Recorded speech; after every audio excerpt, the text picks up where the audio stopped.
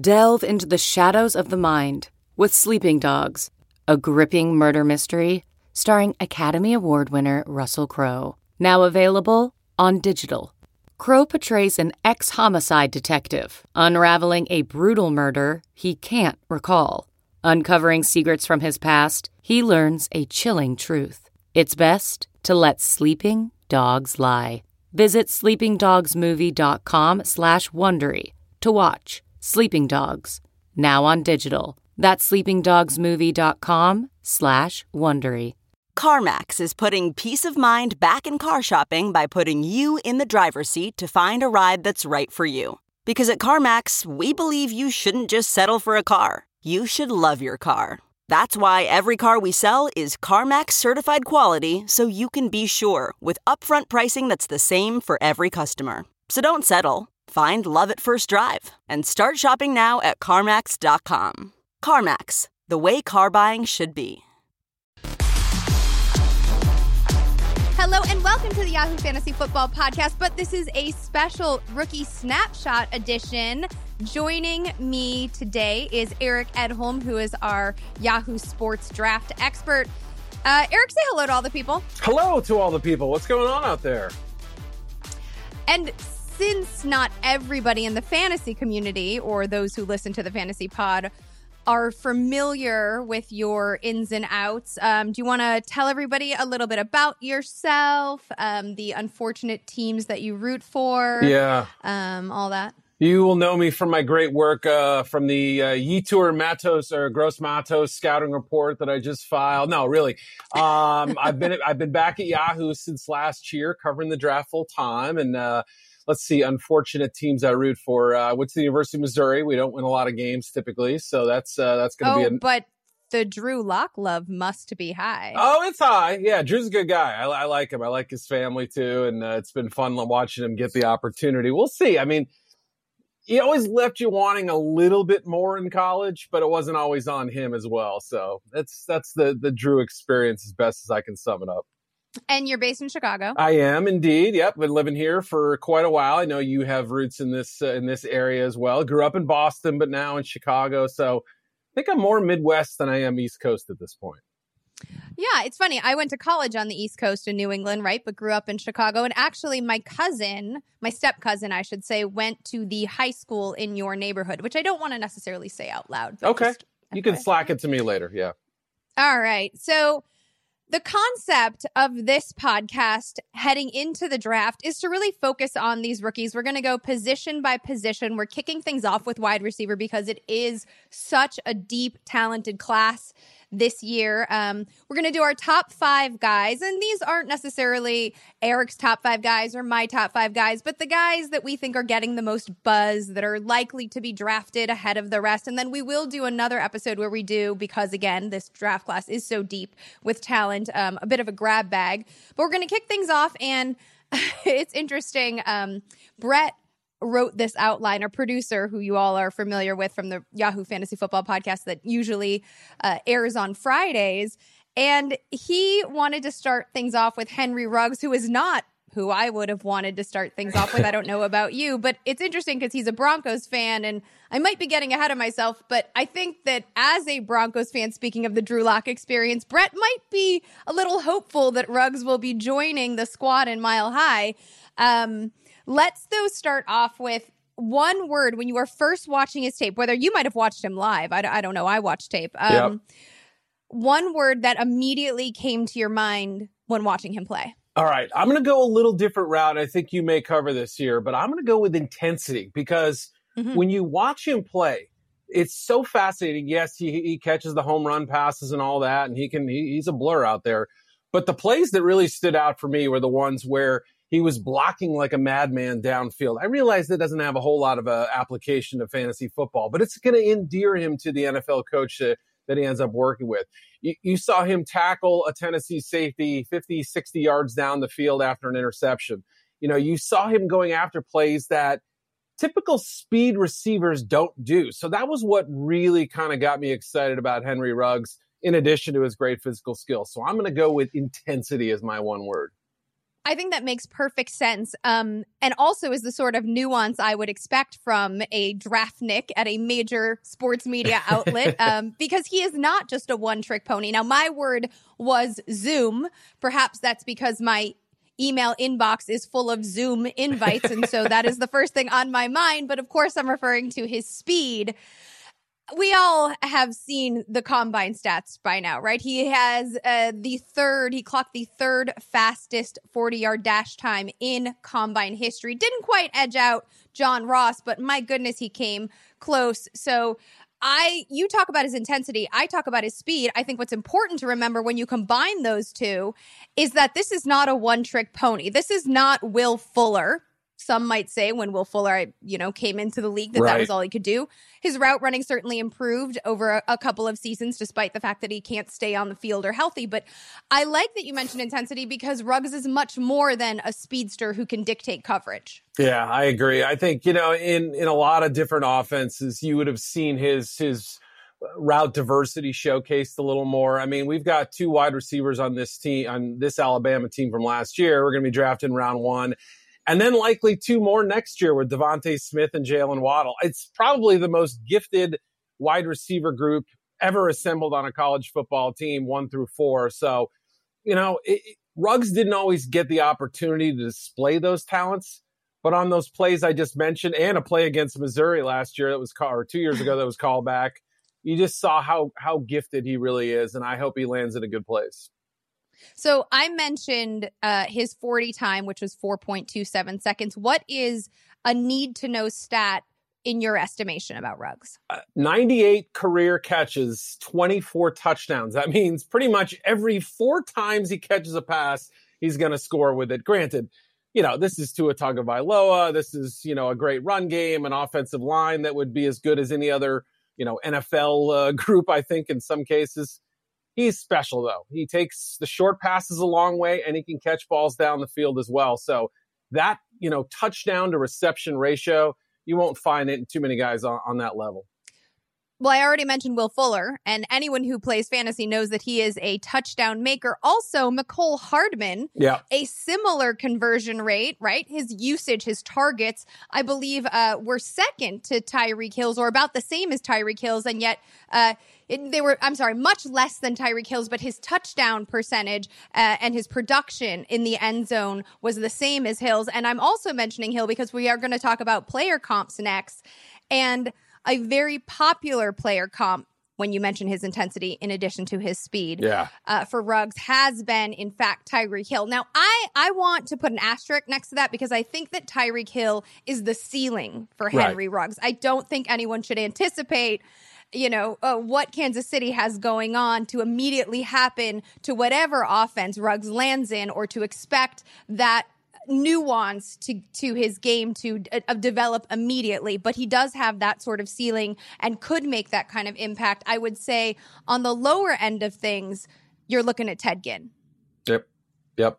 Yeah, I like both of those. In fact, I may have split the difference a little bit. Gidd's had a long career. He's one of those guys that always finds work because he can run by safeties. And, Tyreek Hill, obviously a lot of off the field stuff, but everybody would take him on their football team if it wasn't for that. So, yeah, I'm going to split the difference a little bit and go Mike Wallace. Now, I may have shot a little low on that. And Mike Wallace had a really nice career with the Steelers. I think he was underused in some cases, got lost in a really talented wide receiver group. But nice comeback in Miami, though, especially for fantasy fans, Sure. Yeah, no, he's a good player. And I think maybe his statistics didn't always reflect just how good he was. So maybe Mike Wallace with a little shot of espresso or something like that.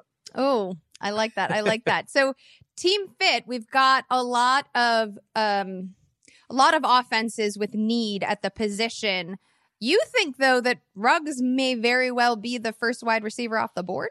I do. Yeah. I mean, and what's crazy is, I don't know if Brett saw my mock draft back in like October, November. I think it was the first one I did in 2019 for the 2020 draft. I put Ruggs at number 6. At that point, his Broncos were struggling a little bit. And I just said with the qualifier of guys who run as fast as he's expected to run, and we later saw it was the 4.27, very seldom last very long, right? And you add the fact that he is this competitive football player with a burning fire, great, personal and football character as well. So I don't know that he makes it to 15. If the Broncos really want him, they may have to trade up. And I think a team like the New York Jets could consider him at 11. There might even be a team or two above that could actually check him out. So that's pretty high, especially for the guy who was the third leading receiver on his team last year. But I also could understand why a team that high. I mean, they lose Robbie Anderson. Sam Darnold needs a deep threat. I'm not convinced Perryman's the apple for apple replacement. That's a spot I can see him landing. I'm just worried if that is the case, and you make that all makes very sense to me. It's a very cogent argument.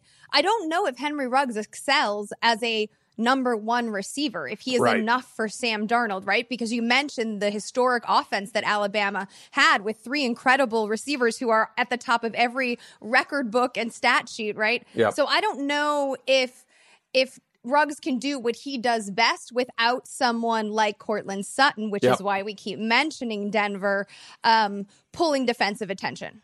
Absolutely. Makes sense. And I thought about the Oakland Raiders too. And I fit them for one of our other receivers that we're going to talk about later. But yeah, I mean, at least in Oakland, you've got Hunter Renfrow, some pretty good tight ends, Tyrell Williams, Josh Jacobs can catch passes. So I considered Oakland, and they're picking 12th in the draft. But you make a fair point. I would love to see Ruggs paired with, that Michael Pittman type receiver, the bigger guy on the outside who can do different things than he can.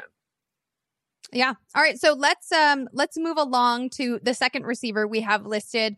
Let's talk about Ruggs' teammate, Jerry Jeudy, also at Alabama. He was considered the team's number one, although Devonta Smith did certainly light things up from a statistical standpoint. Yeah. What is the one word that jumped out for you when watching Jeudy? I used wiggly, and I wanted to say herky-jerky, but I wasn't sure if you'd allow that as a one word. I think it's a hyphen in there. We got to go to the judges on this one. I'm not sure if herky-jerky would be one or two, but still, I settled on wiggly, and the fact that's a compliment.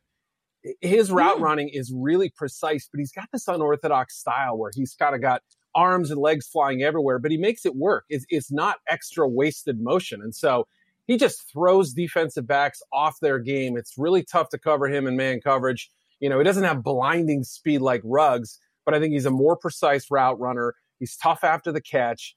He's got that little kind of running back sort of mentality when he gets the ball in his hands. And he's just a pain, man. I would have nightmares about trying to stop this guy, especially in the open field. So he's got that wiggle that you really can't teach.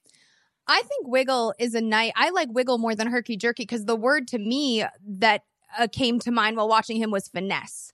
And to me, he's not, you're right that he's kind of all over the place, but it's a very contained, almost like balletic. It's not like, I don't chaotic know or whatever. Yeah, it's not chaotic. It's not staccato-y. It is very like languid and finishing. And so the finesse, to me, he wins with over physicality or brute strength, right? He's not like necessarily boxing out in the way that some of these other guys we're going to talk about are boxing out. It all seems much more elegant.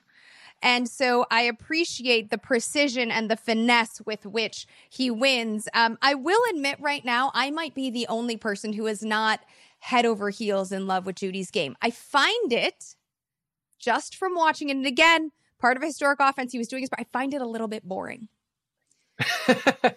That's okay. Not everybody is. But I think when you've got Devonta Smith and you've got Henry Ruggs doing all of these explosive, wild things, you kind of got the straight man in Jerry Jeudy just doing the job on the outside.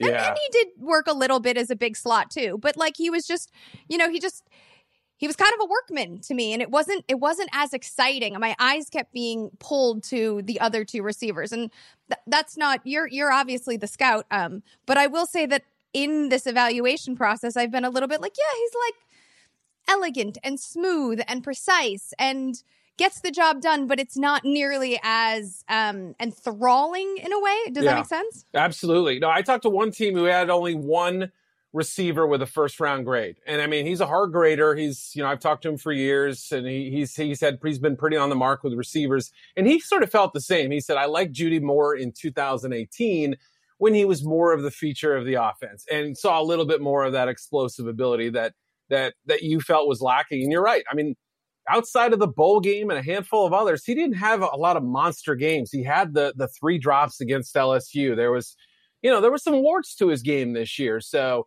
I think as we've sort of circled back, people have kind of talked themselves into him a little bit more. But like you, I wasn't blown away. This is not a, Calvin Johnson type of prospect we're talking about here.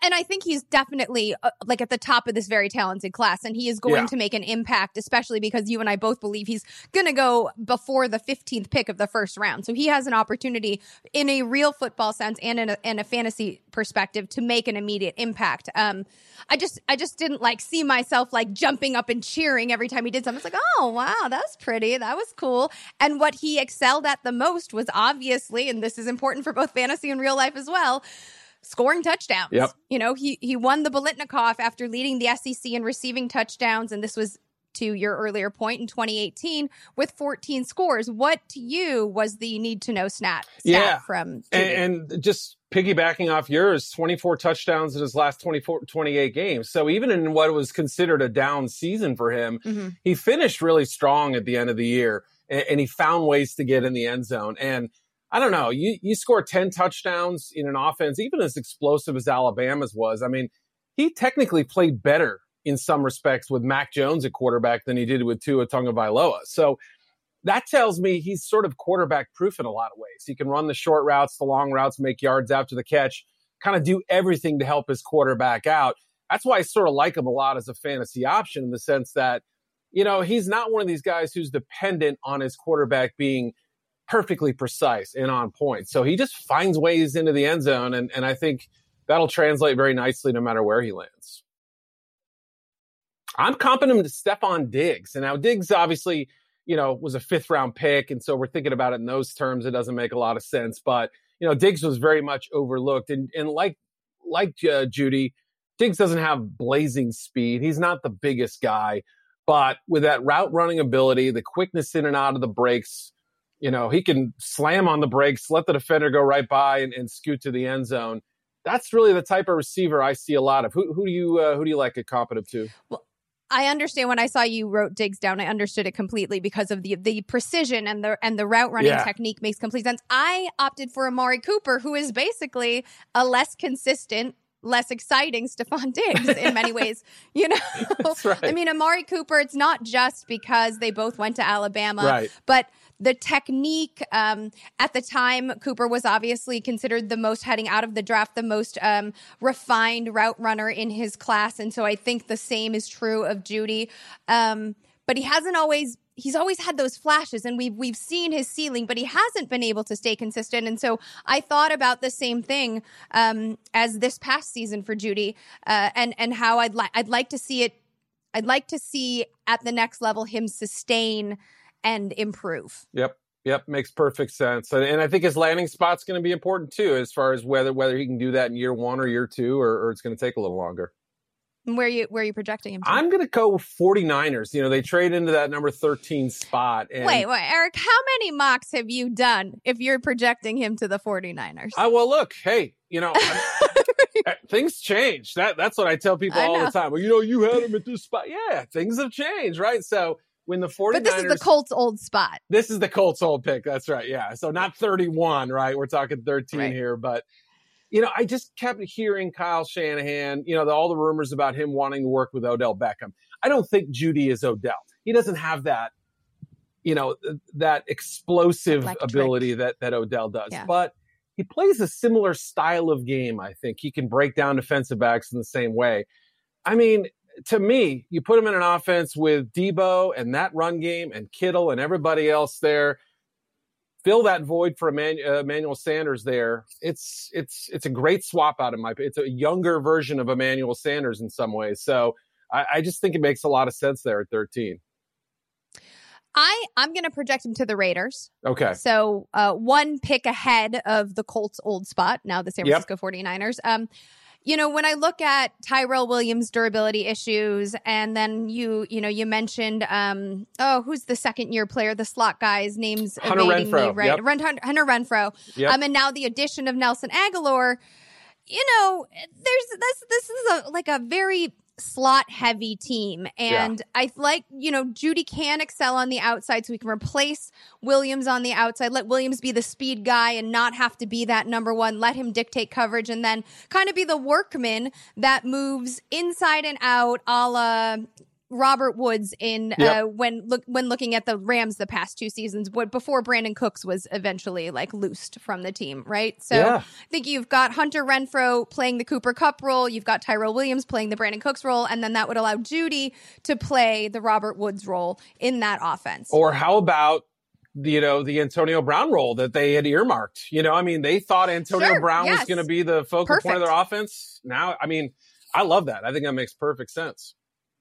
Well, thank you. So now, speaking of, this next receiver is my favorite. I love this player. This was a player who, when watching him, I did tense up and jump and hoot and holler because CeeDee Lamb did some work at Oklahoma. And I'm not going to ask you first. I'm going to go right ahead. When I was watching his tape, I have this little notebook. I don't just type everything. I actually use a notebook and a pen. I love it. Like a true elder millennial. And I wrote instincts, because this dude just gets it. His body automatically reacts, and his brain is just enough ahead of his body. And I love everything he does. Yep. And I use the word refined, and I heard you use that a couple different times. Let me throw one more if I can. Control. And It plays off exactly what you said, the body control that he displays, whether it's navigating the sideline, finding the right angles to take in the secondary, winning jump ball situations, whatever it is, that body control he has is absurd. Now, he doesn't blow by people. That's the thing. He ran a very respectable 4.5 40. That's about as fast as I would have expected from him. I have a little pad of paper. I wrote down when I watched him. I said, mid 4.5 speed, but who cares, right?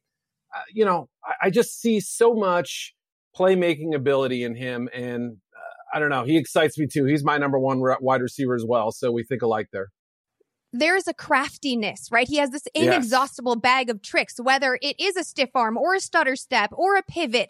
And his yards after the catch. He's a yak monster. Yep. And I just can't get enough of, I don't know what's coming next. He continually surprises me, and in a positive way, because he is always gaining yards and producing. That's it. He is so good. And that reflects into my need to know stat, which is catches of 40 yards or more, which you would normally associate with the speed guy, right? Somebody who can take the top off a defense. But for him, it's the ability to separate, whether it's all those little subtle moves, the shoulder dips, all the hesitation. He has build-up speed too, where he can sort of, lull guys to sleep a little bit. 24 catches of 40 yards or more for a quote-unquote non-speed guy. I'll take him. That'll translate to the NFL for me.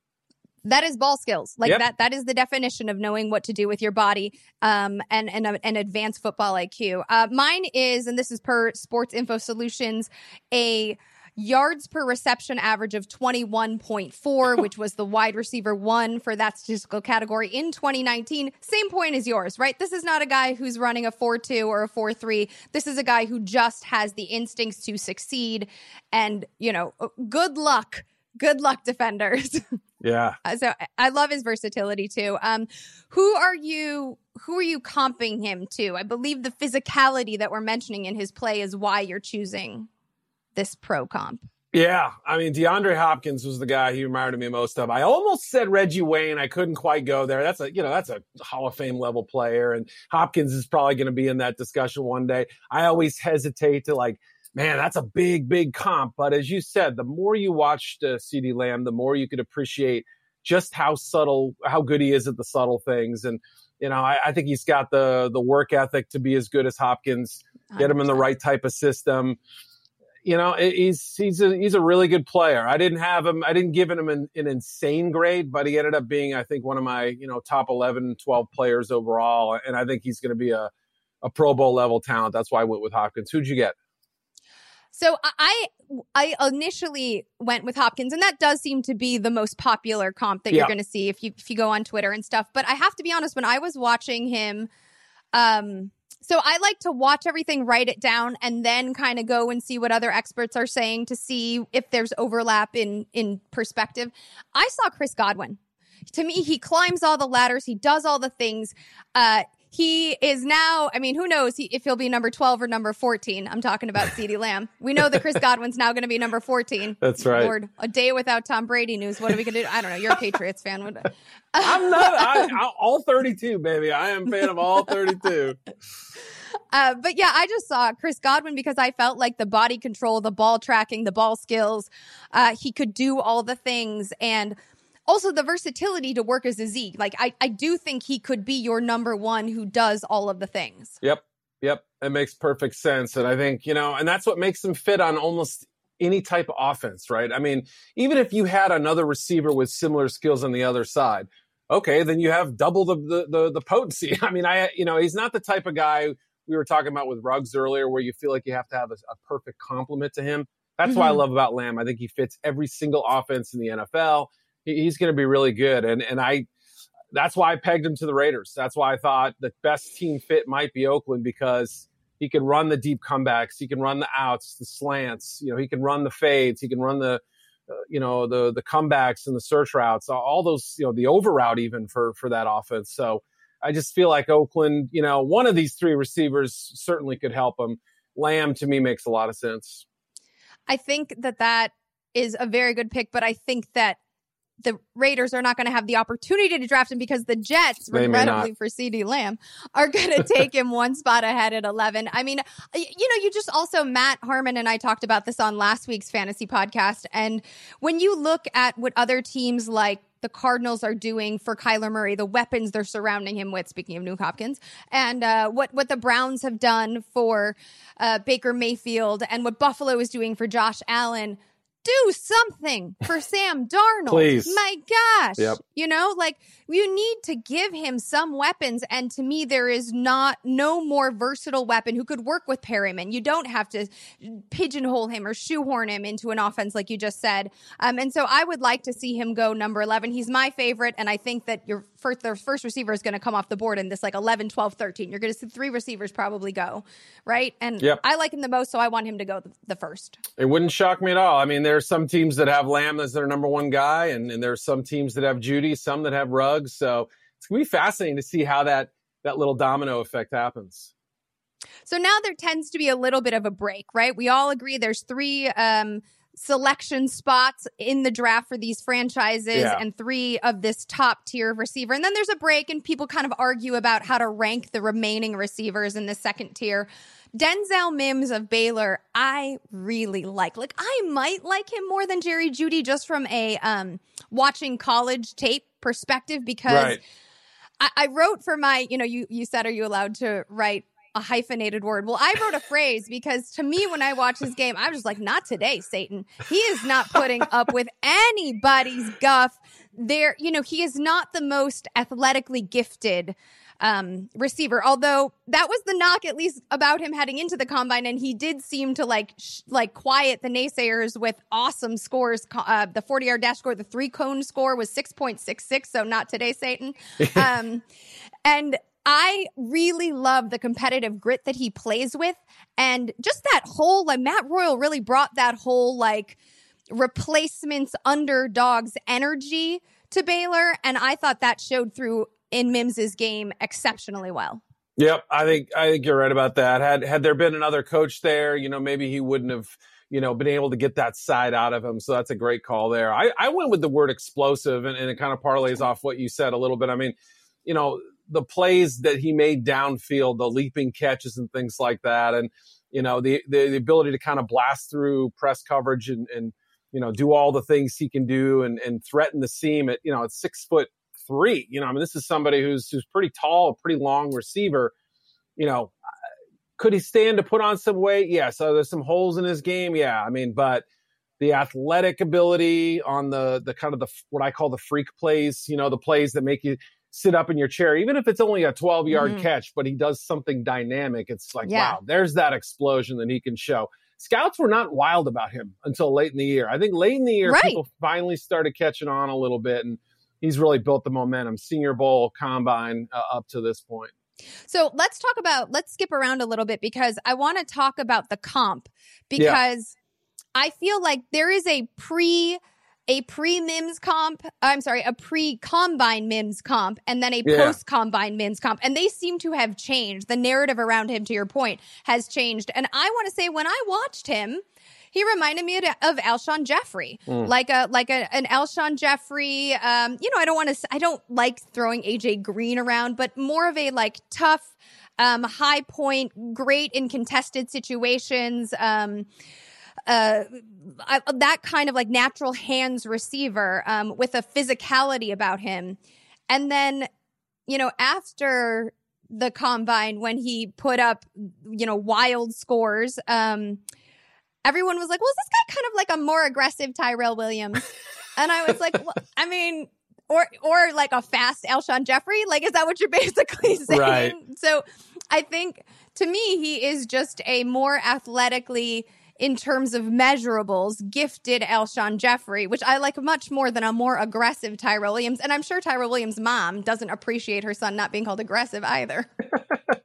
Yeah, I think that's probably the case. I went a little lower, but I mean, I still really like the player. I went with DJ Chark, who, had he played earlier at LSU, I think would have been able to showcase the skills that he at times has, in his first couple seasons. But, the measurables stick out. You see him run vertically. You say, guys that big don't often run that well. So, I think Chark could have been a first round pick had Les Miles decided to play him instead of some 5-star guys who ended up transferring. So, that's kind of the name that I hung on early in the process.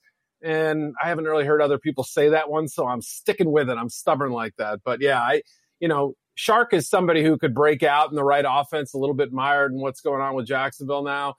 And I worry about that with Mims. Like if he doesn't go into the right place, he's got some volatility to his fantasy stock from that perspective. I think he's a little more QB dependent than a Lamb or even a Judy for that matter. So then what is the need to know stat that you think encompasses his game? His hands still need work for all the great catches that he made when he required concentration, like the jump balls, the 50-50 balls, those sorts of things. It's the easy drops, the catchable balls. He had 18 focus drops. Yeah, exactly. 18 drops on, I think the number is 139 catchable passes over the last 2 years. So, number one, it tells you that there were some off-target passes, right? We're probably only talking about him actually getting about 5 or 6 on-target throws per game on average. But if you're dropping one of them or, on average per game or a little less than that, you can lose the trust of your quarterback or your offensive coordinator or your head coach. That's the one thing that worries me about him. He's got outstanding ability. He's starting to put it all together. With the right coach, the right situation, he could be special. But those are the kind of things that hold me back on him a little bit. My stat, I mentioned already the 3-cone time of 6.66, which was the best among wide receivers. And also, you mentioned his size. And it's one thing, receivers have size. Some receivers have speed. Mims, at least right now, post-combine, appears to have both of those things. And the main stat I want to mention, though, is that his SPARQ score is among rookie wide receivers is at 94.6%. So he does have the measurables. You're right that the concentration focus drops. But still, like his ball tracking ability, there is an inconsistency. There is a lack of reps, a lack of polish, a greenness to his game. He's a little bit sloppy at the top of his routes. So there needs to be some refining done. Yep. He's not as polished or pro ready as the first 3 that we talked about. But where do you think, maybe not, I have 2 questions. Where do you think it would be most beneficial to him to land? And where do you think he's actually going to land? Because we both have him projected to go to the same spot. Great question. Yeah. I mean, that's now the more I think about it, because a lot of people have said Green Bay could be the spot. Maybe it could be, but we've seen how Aaron Rodgers can freeze out a young receiver, who runs a wrong route or drops the ball. So I'm the soliloquies I wrote about Equanimeous St. Brown. My goodness, those are all on fire now. Yeah, there are a lot of doghouses in Green Bay. It seems like they're filled up with wide receivers, so I'll put that one to the side. The team we both picked, I mean, I went with the Minnesota Vikings simply because they lose Diggs. Adam Thielen can do what he does, but you still want somebody to kind of do a little more downfield work. You know, I mean, there are times when Kirk Cousins throws a really pretty deep ball. There are other times when it's not so good. But, you know, that's a spot that even while the Laquan Treadwell comparisons will come in, that's the little bit of a scary thing if you land in Minnesota, right? But I could see that working out. That's not a fair comp, though. I know. I'm just saying, like, you know, recent wide receiver bust in round one. You know, the memory is still a little raw in people's minds there. So, you know, I could see him getting that unfair tag, I would say. I just keep thinking, I mean, like, I do think going to the 49ers would probably be best for him. Yeah. To work with an offensive mind like Kyle Shanahan, who took Deebo Samuel, right? And like recreated the wing back. Like, that's a thing now. So, I loved Deebo because, again, he had that physicality, that toughness, that grit. I tend to like players with that. But I don't think the 49ers are going to take Mims. I think, like you said, Minnesota is the likely landing spot because of the vacancy now left by Stephon Diggs. But I also think when you look at that locker room, like, Diggs was certainly a stirrer, right? Like, he'd be posting weird emojis, and he and Kirk Cousins didn't really get along. And I think that because of Royals' presence at Baylor and just the stigma surrounding the Bears, that Mims has like the personality and like the molding almost to fit into a situation where he can be coached up. And to have Kirk Cousins be able to like have his guy and have a bond with him and clear the slate makes a lot of sense for this franchise and this player. I get it. I completely agree with you. I hadn't even considered sort of the personality fit of it all, but you know, that's what these NFL teams are doing. That, you know, why wouldn't we want to do that? Why wouldn't we want to make sure that this type of temperament is going to work with this type of coach? It's the same as skill sets fitting in an offense or defense. So it makes perfect sense.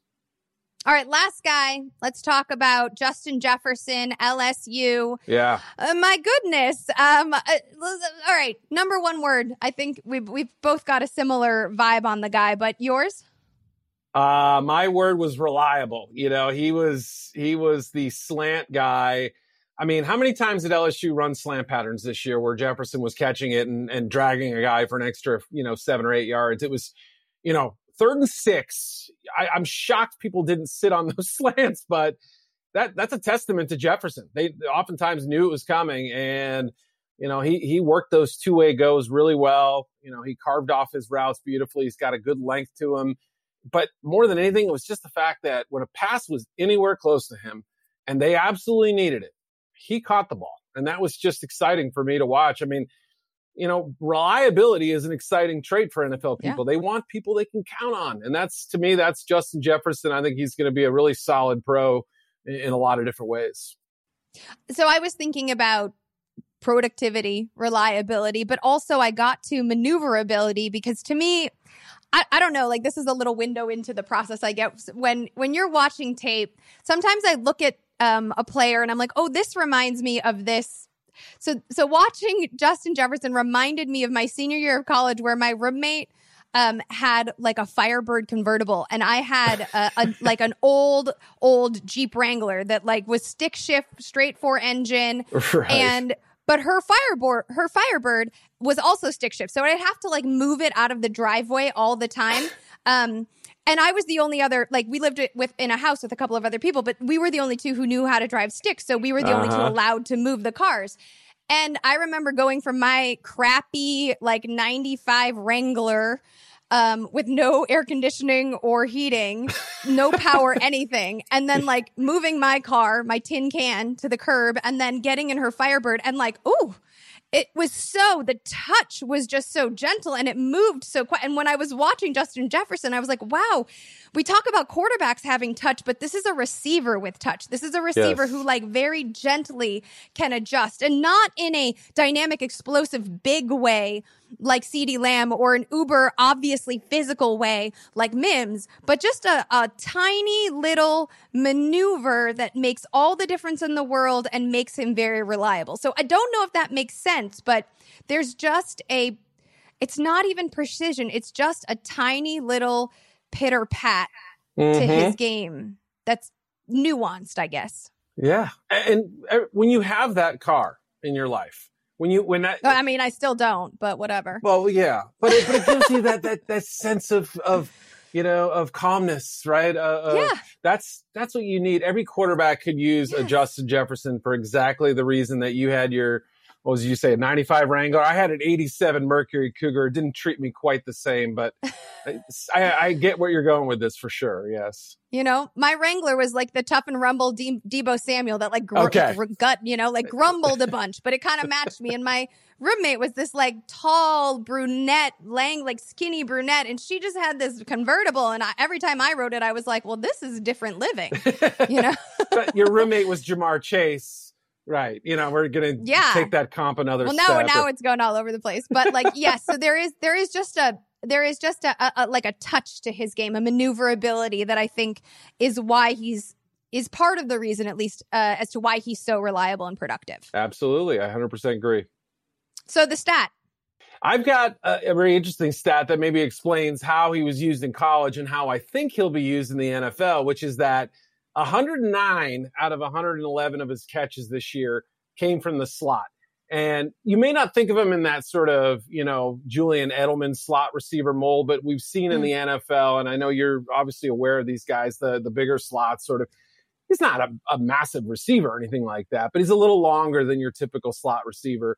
And it's a thing now. And more teams are using this where they can, as long as they've got that little quickness to kind of carve off their routes and make sharp cuts and things like that, you give yourself a big target over the middle of the field. You may not need a tight end. You may have other designs offensively you can use. So to me, him winning on the outside, I don't love him as a receiver. He'd probably be a third round pick if he was simply an outside receiver. But the fact that he really honed his craft in the slot last year, it gives him a benefit, but it also kind of clearly defines his role. To me, he's, I'd rather see him working 80% of the time inside and maybe 20 or less outside.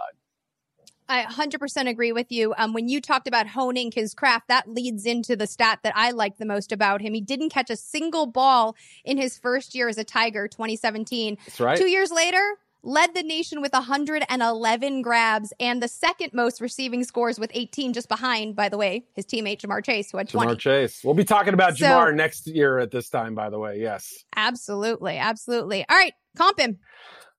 I'm going to break a rule, right?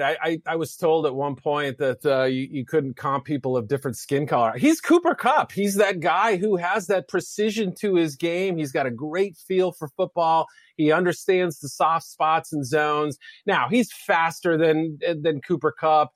May not be quite as big as Cooper, but when you watch him kind of manipulate defenders and find those creases and things like that, that's a lot of what Jefferson did last year. Now, Cooper Kupp, might be a little more refined and advanced at this stage, but that's kind of the role that I could see him playing in the NFL. And think about what Kupp did to the Rams offense. Obviously McVay gets a lot of credit and everything else, but he was a crucial part that first year when they first broke out. So I could see Jefferson having somewhat of a similar effect to wherever he lands.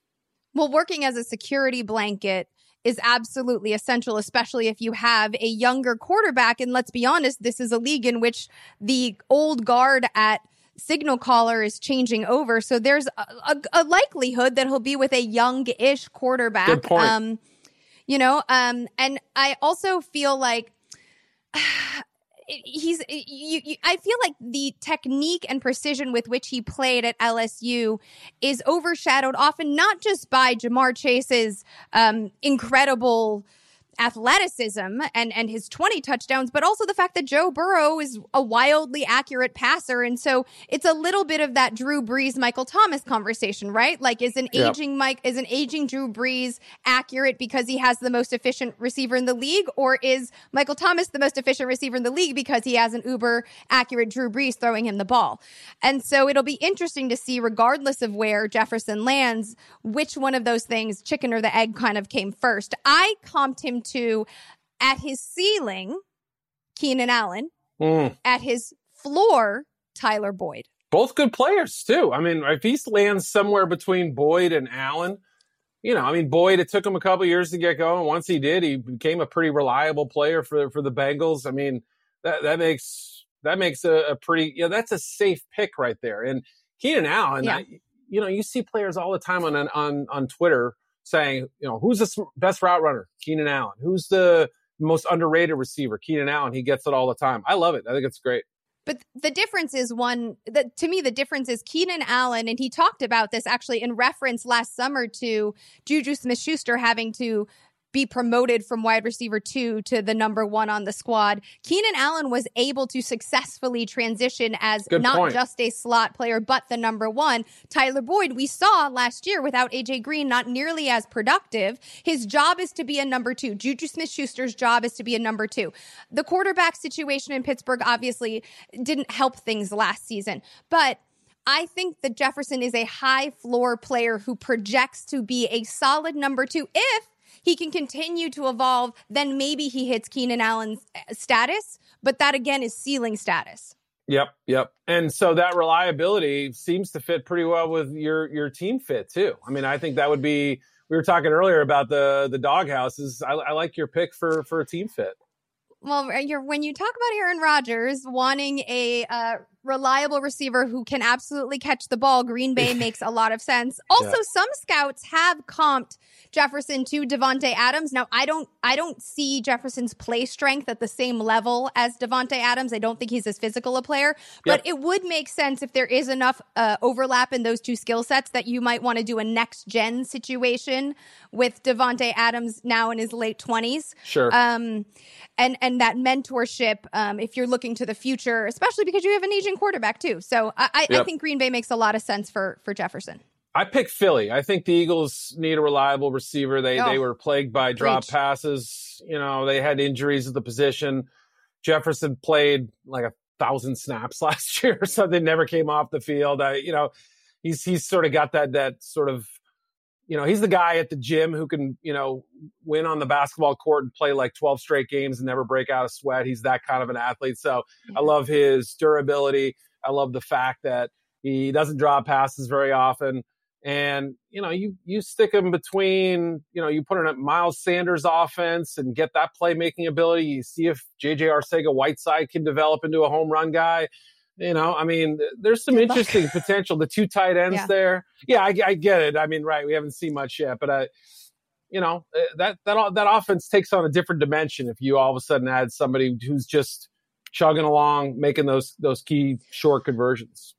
I like it a lot I don't know how Alshon Jeffrey stays, but right. He's probably gone. Yeah. Right. Or if Deshaun Jackson can stay healthy. My only worry is that Jefferson won't be able, that he is, especially right now at the early stages of his pro career, able to be the number 1. I think he was able to do what he did because he had Jamar Chase on the other side of the field, working the outside and taking away defensive coverage. So I think it makes a lot of sense for him to land in Philly. I just don't think he'd be best served, or the fantasy community would be best served if he did land there. True. I mean, the only thing I thought was that, I guess with Zach Ertz getting 130 targets, there wouldn't be that necessity of okay, we've got to force the ball in here or put too much on his plate. That's an excellent point. But no, I mean, you're right though. Obviously, as a wide receiver running wide receiver routes, there also is that question of can you use a 2 tight end offense with a slot guy like Jefferson?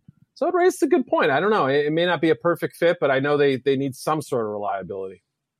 So are you doing any more mocks? What do you have next in your constantly churning draft coverage content? Yeah, what are we about 24 days from the draft? I think I have 28 mocks left. No, I'm kidding. I've got scouting reports about that many. I've got more than that, actually. So I'll be cranking those out at about 7 or 8 or 9 a week, and probably at least one more. Probably one more and then one more. So 2 more?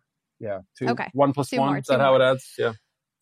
Well, Eric and I will be back for another rookie snapshot next week, and we're going to talk about running backs. In the meantime, check the website for Eric's player write-ups, and I have a fantasy snapshot series of the 5 wide receivers we just discussed in more detail heading out in print starting next week. So check that out. And in the meantime, obviously, Matt Harmon and I will be back with our regularly scheduled Yahoo Fantasy Football podcast later in the week. And you should follow us on Twitter at Yahoo Fantasy. I'm at Liz Loza _FF, and that is at Eric with a C _Edholm at ERIC _EDHOLM. And we're out. Say goodbye to the people, Eric. Bye to the people, Eric.